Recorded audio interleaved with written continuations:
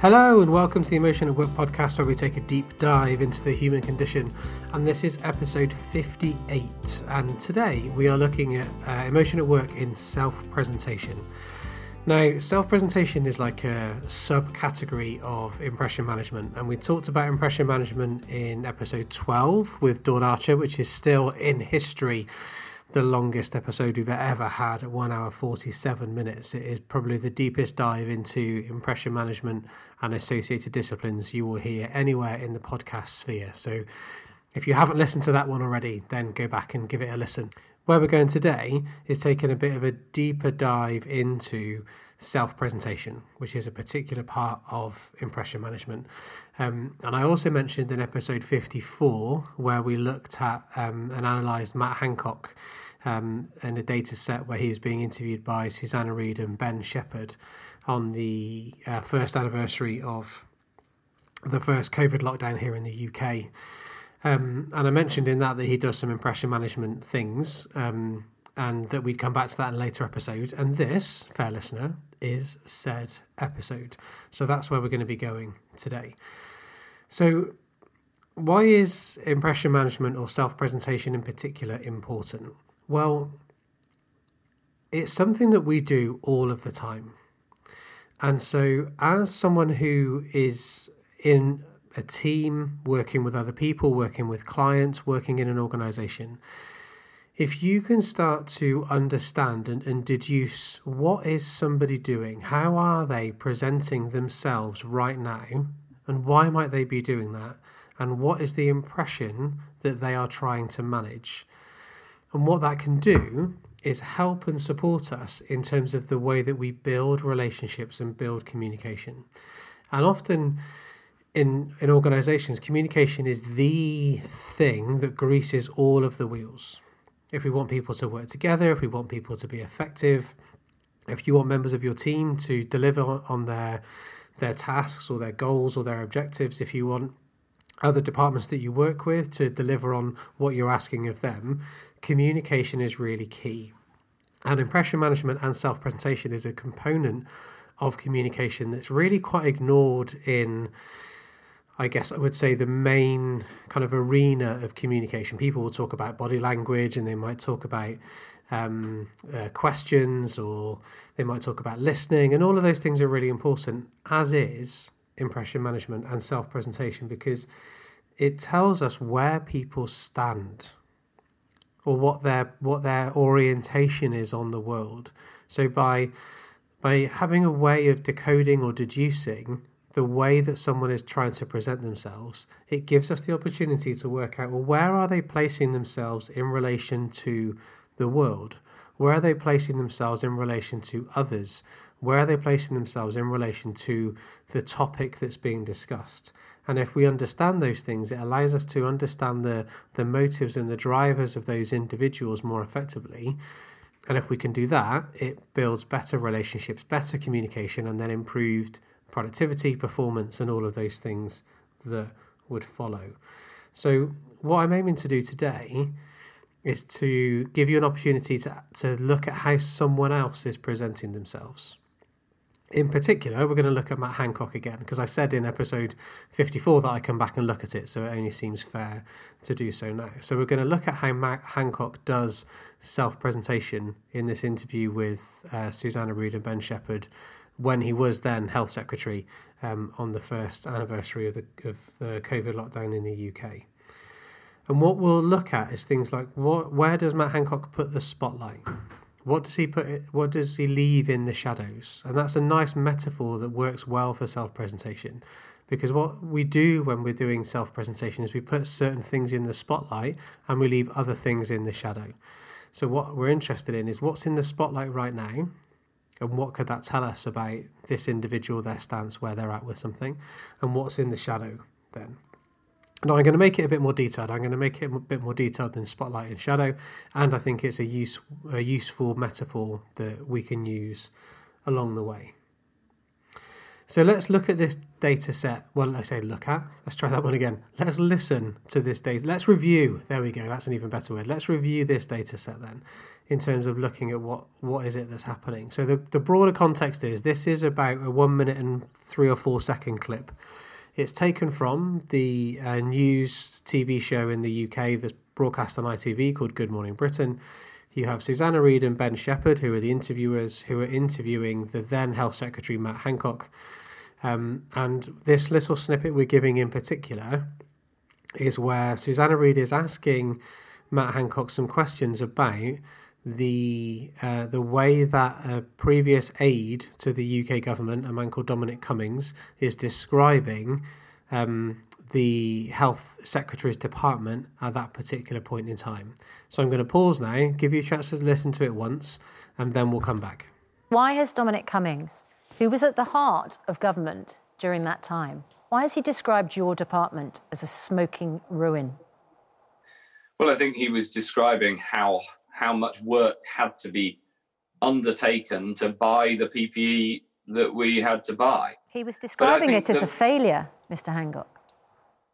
Well, the truth is that the department, and actually across government, we were working incredibly hard to buy PPE because there was a global shortage and a global sudden surge in demand, as you can imagine. So that was the work that was undertaken. But the important thing, I think, is that we learn all of these lessons constantly. We've got to be looking always to improve our response, both learning from things that went badly and learning from things that went well. So why not use today, for instance? Okay, so that was your opportunity to familiarise yourself with that particular segment of the audio. So I'm going to give you the chance in a moment to listen to it again. And this time, I want you to listen to it with a few questions in mind. So the first question is, what's Matt Hancock's goal here? What is his goal? What's he trying to achieve? What impression is he trying to manage, or how is he trying to present himself? So if I'm asking you to look at self-presentation, how is Matt Hancock trying to present himself here? Second question, is it a conscious or an unconscious thing? So is there something that Matt Hancock is doing deliberately and consciously, or is it unconscious? What perception is Matt Hancock trying to influence? Now, this might link in with his goal, potentially, and I think it's a useful question to consider on its own. So what is Matt Hancock trying to influence? What perception is he trying to influence? And what is it that he is regulating or controlling to present himself in a particular way? So, what's his goal? Is it conscious or unconscious? What's the perception that Matt Hancock is trying to influence? And what is he regulating or controlling to create that perception? Okay, here's round 2. Why has Dominic Cummings, who was at the heart of government during that time, why has he described your department as a smoking ruin? Well, I think he was describing how much work had to be undertaken to buy the PPE that we had to buy. He was describing it as a failure, Mr. Hancock. Well, the truth is that the department, and actually across government, we were working incredibly hard to buy PPE because there was a global shortage and a global sudden surge in demand, as you can imagine. So that was the work that was undertaken. But the important thing, I think, is that we learn all of these lessons constantly. We've got to be looking always to improve our response, both learning from things that went badly and learning from things that went well. So why not use today, for instance? All right, and welcome back. So those questions link into the definition of impression management and self-presentation. So let me run you through that definition first then. So impression management is goal-directed. So impression management and self-presentation, there is a goal that you want to achieve. Now, normally, That is your desired social identity in that context. So how do I want to be seen? How do I want to be known? What do I want my social identity to be right here and right now? So impression management and self-presentation is goal-directed. It can be conscious or unconscious. So it can be something that you do deliberately, purposefully, consciously. It can also be something that happens as a byproduct, because our identity is always being negotiated. All day, every day, whoever you're with, whatever you're doing, even when you're on your own, arguably, your identity is being negotiated. So when you are interacting with one of your colleagues, for example, you might want to be known as professional. You might want to be known as a safe pair of hands. You might want to be known as someone who's really helpful and supportive. And so the goal might be, I want to be seen as helpful, because being seen as helpful is in line with my values, because I'm a helpful person.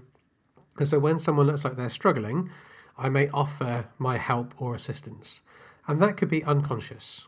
That could happen naturally because that's one of your core values. That's one of the things that you work with and you abide by. And so when somebody looks like they're in difficulty or that you see an opportunity where you could help, you might be saying, how can I help? What can I do to support you?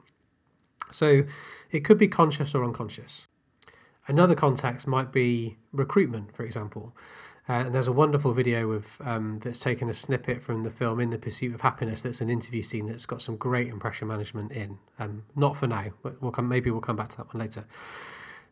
Where your goal then is to come across in a particular way.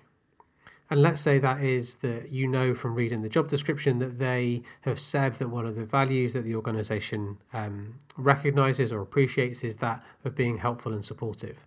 So if you're in this, let's say you're in a group activity, you want to come across in a way that is in line with what the organisation values, or the organisation that you're applying to work for values.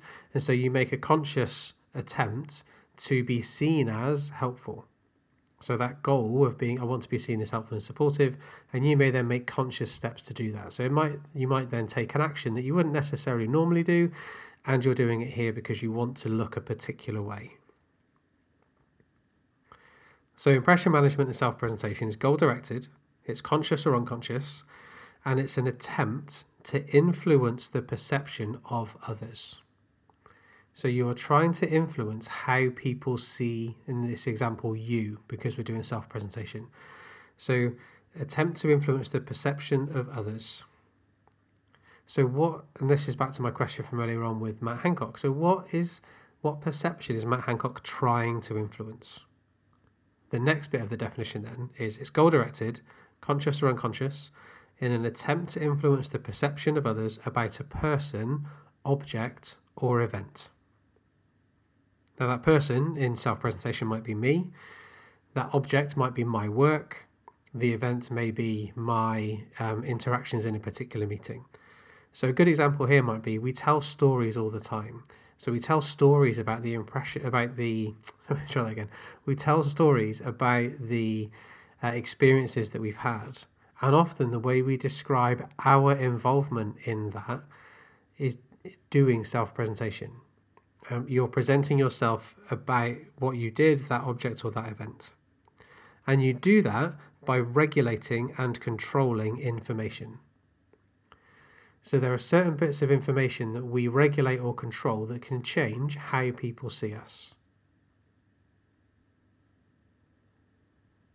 So let's say you're working in an organisation where one of the values is challenge confidently, where we challenge each other confidently, we hold each other to account, and we do those things.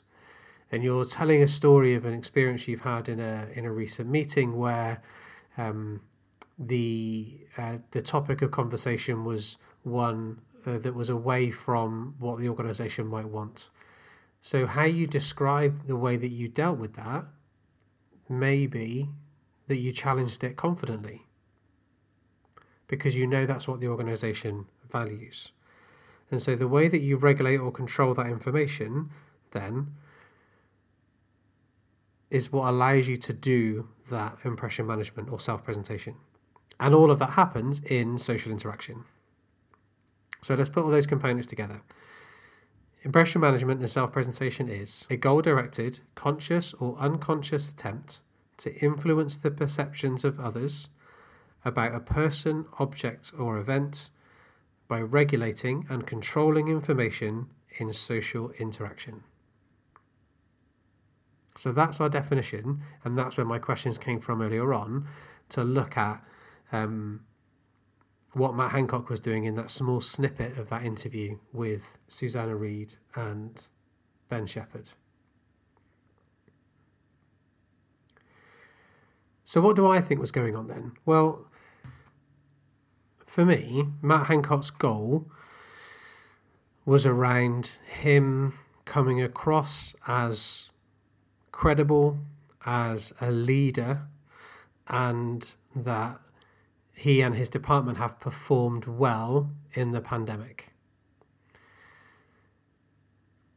So when Susanna Reid described or asked the question around why has Dominic Cummings described your department as a smoking ruin, that brings with it some connotations. So smoking ruin implies destruction. For me, it visualizes like a building that's been destroyed. You've got little bits of wall still kind of sticking up, but you've also got big holes, and you've got smoke coming out of those things. So it is a ruin of a building that's smoking, and that then creates an impression. So Susanna Reid is also doing impression management here, but we're not analysing Susanna Reid, so let's stick with Matt Hancock. So what Matt Hancock is then trying to do is he's looking at that and saying, that isn't in line with my desired social identity. So my goal is to move this away from me being associated with a smoking ruin, because I don't want to be seen as the minister that's leading a department that is a smoking ruin. I want to be seen as a member of Parliament, as a member of the Cabinet that is credible and professional and a strong leader and some of those things. So is it conscious or unconscious? It's definitely conscious. And what's Matt Hancock trying to influence here? Well, so he's trying to influence the audience's perception, I think. So I don't think he really, I mean, he might care about Susanna Reid and Ben Shepherd, but the bit of context that's important to pay attention to is there's a wider audience at play here. So there is a wider TV audience that's watching either live in that moment, or will be watching this clip back or listening to this clip back as we are now. So what he's aiming to influence then is the audience's perception of him and his department. And he wants you to perceive him and his department, as hard workers. So as people that work hard, that are diligent, that are committed, that have worked tirelessly through this pandemic. And what's being regulated, well, what's interesting for me anyway, is that what Matt Hancock names as being regulated is the truth. Because he says, well, the truth is. And the way that self-presentation works is we have this desired social identity. So we have this, I want to be seen as. And then what happens is, and this again may be unconscious, is we calibrate that against how we look right now. So I want to look a particular way. And then we calibrate that against how am I looking at the moment? How am I being presented, either by myself or by others? And is that in line with this desired social identity? If it's not, then I'm going to take actions that will try and change or modify how I'm seen.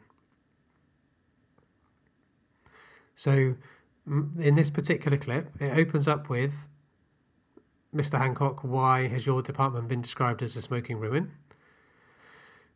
Matt Hancock assesses that and says, well, this isn't how I want to be seen. This isn't in line with my desired social identity. So my goal is to change that then. My goal is to be seen as what? Hardworking. Okay, so let's take some steps then to recalibrate this social identity that I have in the moment with what I want it to be. And so he starts talking about how hardworking he was, how hardworking the department was. So he's trying to change this social identity. And what then gets interesting is Susanna Reid doesn't let him. So she consciously or unconsciously sees that he is trying to renegotiate the way he's being put across. He's trying to create a new narrative, create a new goal and a new social identity for him. And so Susanna Reid interjects and says, no, Miss Hancock, he was describing it as a failure. And then Matt Hancock's response is, well, Susanna, the truth... Well, I don't know if he says Susanna, actually. Anyway, the key phrase he uses is, the truth is. Now, he's invoking truth there as a way to influence and change the perception of the audience as to how it was and what the reality of life was. That it was a hard-working life, not a smoking ruin life. And that therefore he, in terms of a self-presentation as the leader of that department, is also a hard-working, credible, professional leader of said department. So this cycle, or this system of, I have a version of me that I want to be seen as, I calibrate what's happening against that. Am I being seen in line with that? And if the answer is yes, no further action is needed. Brilliant, great, move on. Or continue to calibrate, actually not move on. It would be continue to calibrate. I'd continue to look to say, I want to be seen as this. Am I being seen as that? Yes, I'll carry on in the actions that I'm taking. And if at some point, as it does here, we realise that how we're being seen is different to how we want it to be, then we take some steps or take some action to try and influence that. Then, either consciously or unconsciously, we take some action to influence the perception by regulating or controlling information. And a really common example I see in organisations, in teams, in conversation, is where two people are discussing something. So let's say person A and person B, and person B says, oh, well, person A did this. And person A says, whoa, hang on a minute. No, I didn't. That's not how it was. It was like this instead. And that's because the way that person B has described person A is against or out of line with how they want to be seen. And so they take some steps to do that. And if, as in we have with this example here with Matt Hancock, if the difference between how I want to be seen and how I am being seen is marked, if it's a big difference, then I need to take either more action or immediate action to address that. So that might be by interrupting, going, whoa, hang on, no, that wasn't the case at all, actually. It was much more like this. Whereas if the discrepancy is small, then maybe we might let it slide, or we might try and wait our turn and then come in and renegotiate that desired social identity.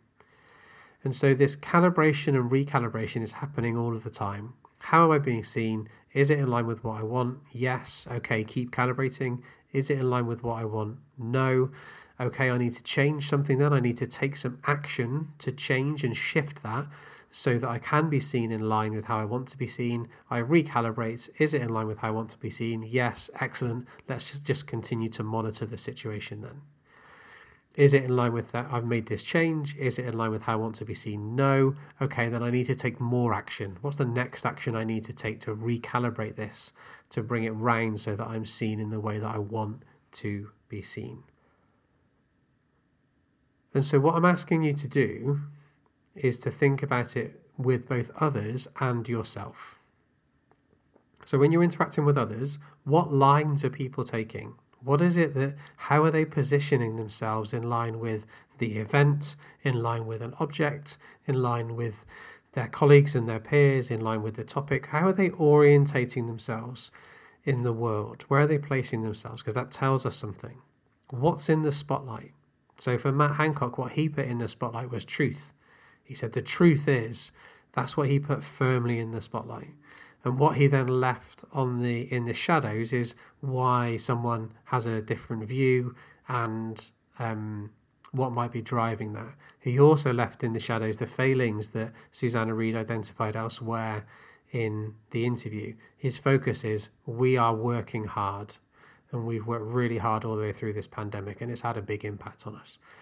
So I'd encourage you to have a look at the wider data set. We picked a 1 minute section here, and I'll put a link to the wider data set in the show notes. And when you go through it, look at Matt Hancock, but also look at Susanna Reid and Ben Shepherd, because they do self-presentation a lot through this interview as well. And your checklist of questions then is, what's their goal? What's their goal here? What is it they're trying to achieve? It's from an identity point of view. Is it conscious or unconscious? What perception are they trying to influence? And what is it that they are regulating or controlling to create that impression of themselves and when they're doing that self-presentation? So where I want to go next then is to talk about some of the strategies that people use with self-presentation and delve into those in a bit more detail. But what I want to do first is pause for 10-15 seconds in real time, but I'm going to ask you to pause the podcast and think then about what are the social identities that you take. What are the things, how do you want to be known? What do you want to be known for? How do you want people to describe you? What is it that you stand for? And these questions are starting to unpick some of the desired social identities that you will take. So press pause, come back whenever you're ready, and then we'll head into what are some of the actual strategies that people use to do self-presentation.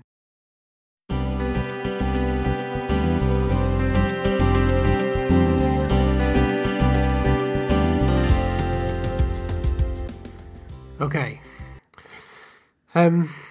So when we look at the research that sits around self-presentation, one of my favourite places to go is a book called Impression Management in the Workplace by Anthony de Brin, and I'll put a link to that in the show notes, because what he's done is pull together lots of different components of research to look at impression management more broadly and self-presentation in particular.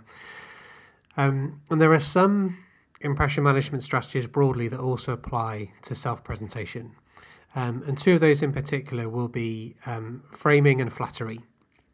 So framing being about the way that we position something, how we begin by outlining, framing, setting the scene for what's to come. So a good example of that would be, oh, you'll never believe what happened to me today. Then that framing is telling you that there's something coming which is probably going to be embarrassing, probably going to be something out of the norm, and it tells you that it's something that, or it implies that it's something I might not have had much control or influence over, that happened as a surprise, because you'll never believe what happened to me today. So framing is one way, and if you're interested in framing in particular, then again I'll put some links in into the show notes. One of my favourite researchers, Erving Goffman, did a lot of work on framing, so I'll put a link to some of his work as well. When we think about self-presentation in particular, then you can have what is generally known within the research as substantive approaches to self-presentation and surface level approaches to self-presentation. And the difference being, substantive means it's got a bit more effort, work and energy that's needed to put in to make it stronger, make it more substantive. And then surface level is things that people can do quite easily without needing to put that much effort, thought and energy into building something beforehand. Okay, so substantive self-presentation then can be broken down into two different factors or two different components. So one being self-presentation of characteristics and behaviour, which is what are my characteristics and how do I behave? And in particular, broken down within that are things around being persuasive, developing a positive reputation, and then using appropriate humour. Now, there's lots of things that sit underneath those things in terms of how do I be persuasive, how do I develop a positive reputation, and how do I know what is appropriate humour. And that's why these are this family that I'm going to talk about now are called substantive approaches to self-presentation, because they require some effort, either to do in the moment or to build in advance. And what happens then is by being persuasive, having a positive reputation, and using appropriate humour, we are seen as, our characteristics or our behaviour is seen and generally viewed as well. But we can also have self-presentation of work accomplishments, and that's broken down into displaying organisational citizenship behaviour and being a subject matter expert. So displaying organisational citizenship behaviour is kind of basically is fitting in. It's behaving in a way that the organisation says it wants to behave, or the way an organisation expects you to behave, which could be different to what it says it wants, actually, but that's a whole other podcast in itself. So by framing or by controlling and influencing my work accomplishments, by showing how my work accomplishments display the types of behaviour the organisation wants and how it displays me as a subject matter expert, that is likely to either maintain or enhance my self-presentation. Similarly, if I'm persuasive, if I develop a positive reputation, if I use appropriate humour, if I can judge the context well to know what I can say that is humorous, if I can have that positive reputation where people talk about me well within the organisation, and if I'm seen as persuasive, then they are more substantive approaches to self-presentation. So my questions for you then would be, are you known as persuasive? Do you have a positive reputation? So you have a positive reputation, and are you using appropriate humour? And do you display, or when do you display organisational citizenship behaviour, and how do you position yourself as a subject matter expert? Conversely, we can flip that around. If this person that you're interacting with, how persuasive are they? Do they have a positive reputation? Do they use appropriate humour? Do they display organisational citizenship behaviour, and are they a subject matter expert? And to a certain degree, the more substantive these things are, the more flexibility and also the more patience others will have around you. So if, for example, generally speaking, you're known as persuasive, and then in one particular instance you weren't persuasive, it is unlikely to affect your reputation. It's unlikely to affect how you're known within the organisation, because you've built that substantive evidence base and experience base that people have of you to say, oh, that wasn't like Phil normally is, I'm sure he's just having an off day, and then away we go. Similarly, if you've displayed those organisational citizenship behaviours consistently in the past, and now you do something that goes against the organisational citizenship behaviours, chances are it will be excused or accepted because that's not how you would normally be. And if you want a really good example of that, have a look at the Emotion at Work website, and there's a video in there titled 13 Words, and what we have here is a lot of those things especially about having a positive reputation and displaying organisational citizenship behaviour. Those two things stopped me being fired. So I might be the risk is I come across as though these things don't matter because I'm just listing them off. They're really important. So if you want a really good real life example, go to the Emotion at Work website and watch the 13 Words video. I'll put a link in the show notes to the right page on the website as well, so you can find it really easily. So those are substantive approaches to self-presentation. Let's next have a look at the surface level approaches. Now, even though these are called surface level approaches, that doesn't mean that they're easy or ineffective. They can be really effective. The difference being they take less cognitive effort, preparation, or building in advance to use. And one of those really good examples is about clothing, dress, and appearance. And if you've listened to episode 12, you'll have heard my example before of turning up at a client's office wearing inappropriate clothing for that context, and the impact that that had on the way that I was then treated and how I was seen and viewed by the organisation.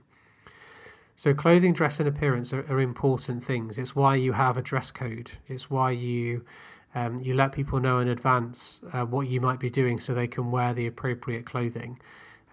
Because by turning up in inappropriate clothing then can be embarrassing, and it can damage how that socially desired identity that somebody may have.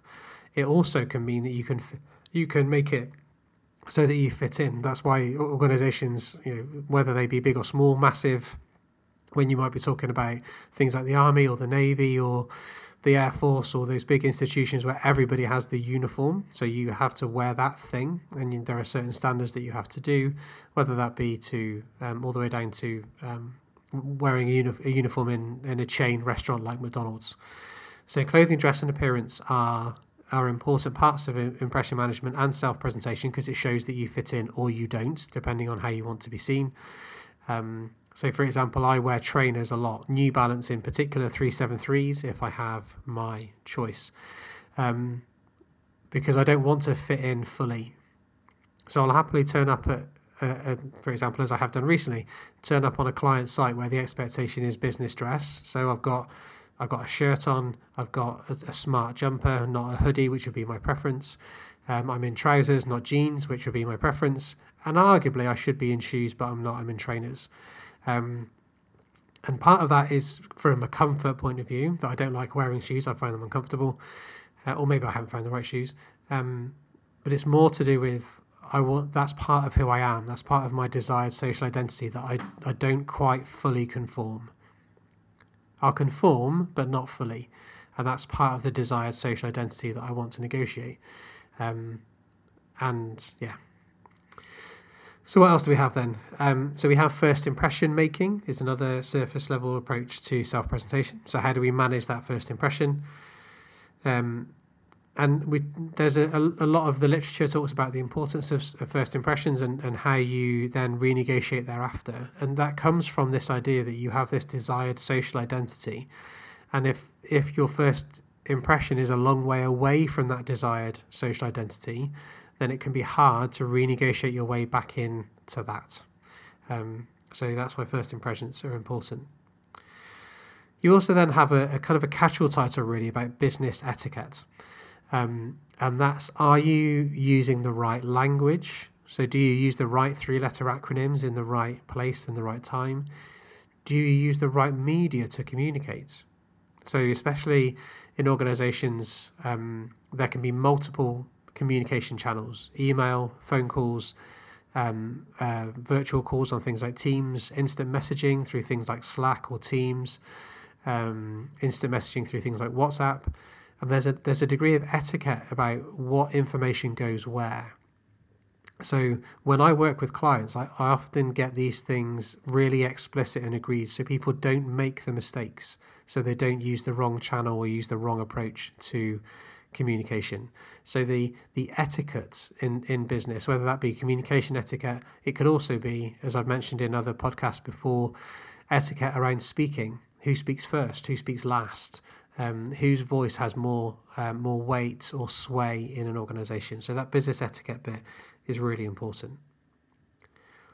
You've also then got personal branding, which links in with some of the substantive approaches to impression management, and it can be something that you can do in a more superficial way as well.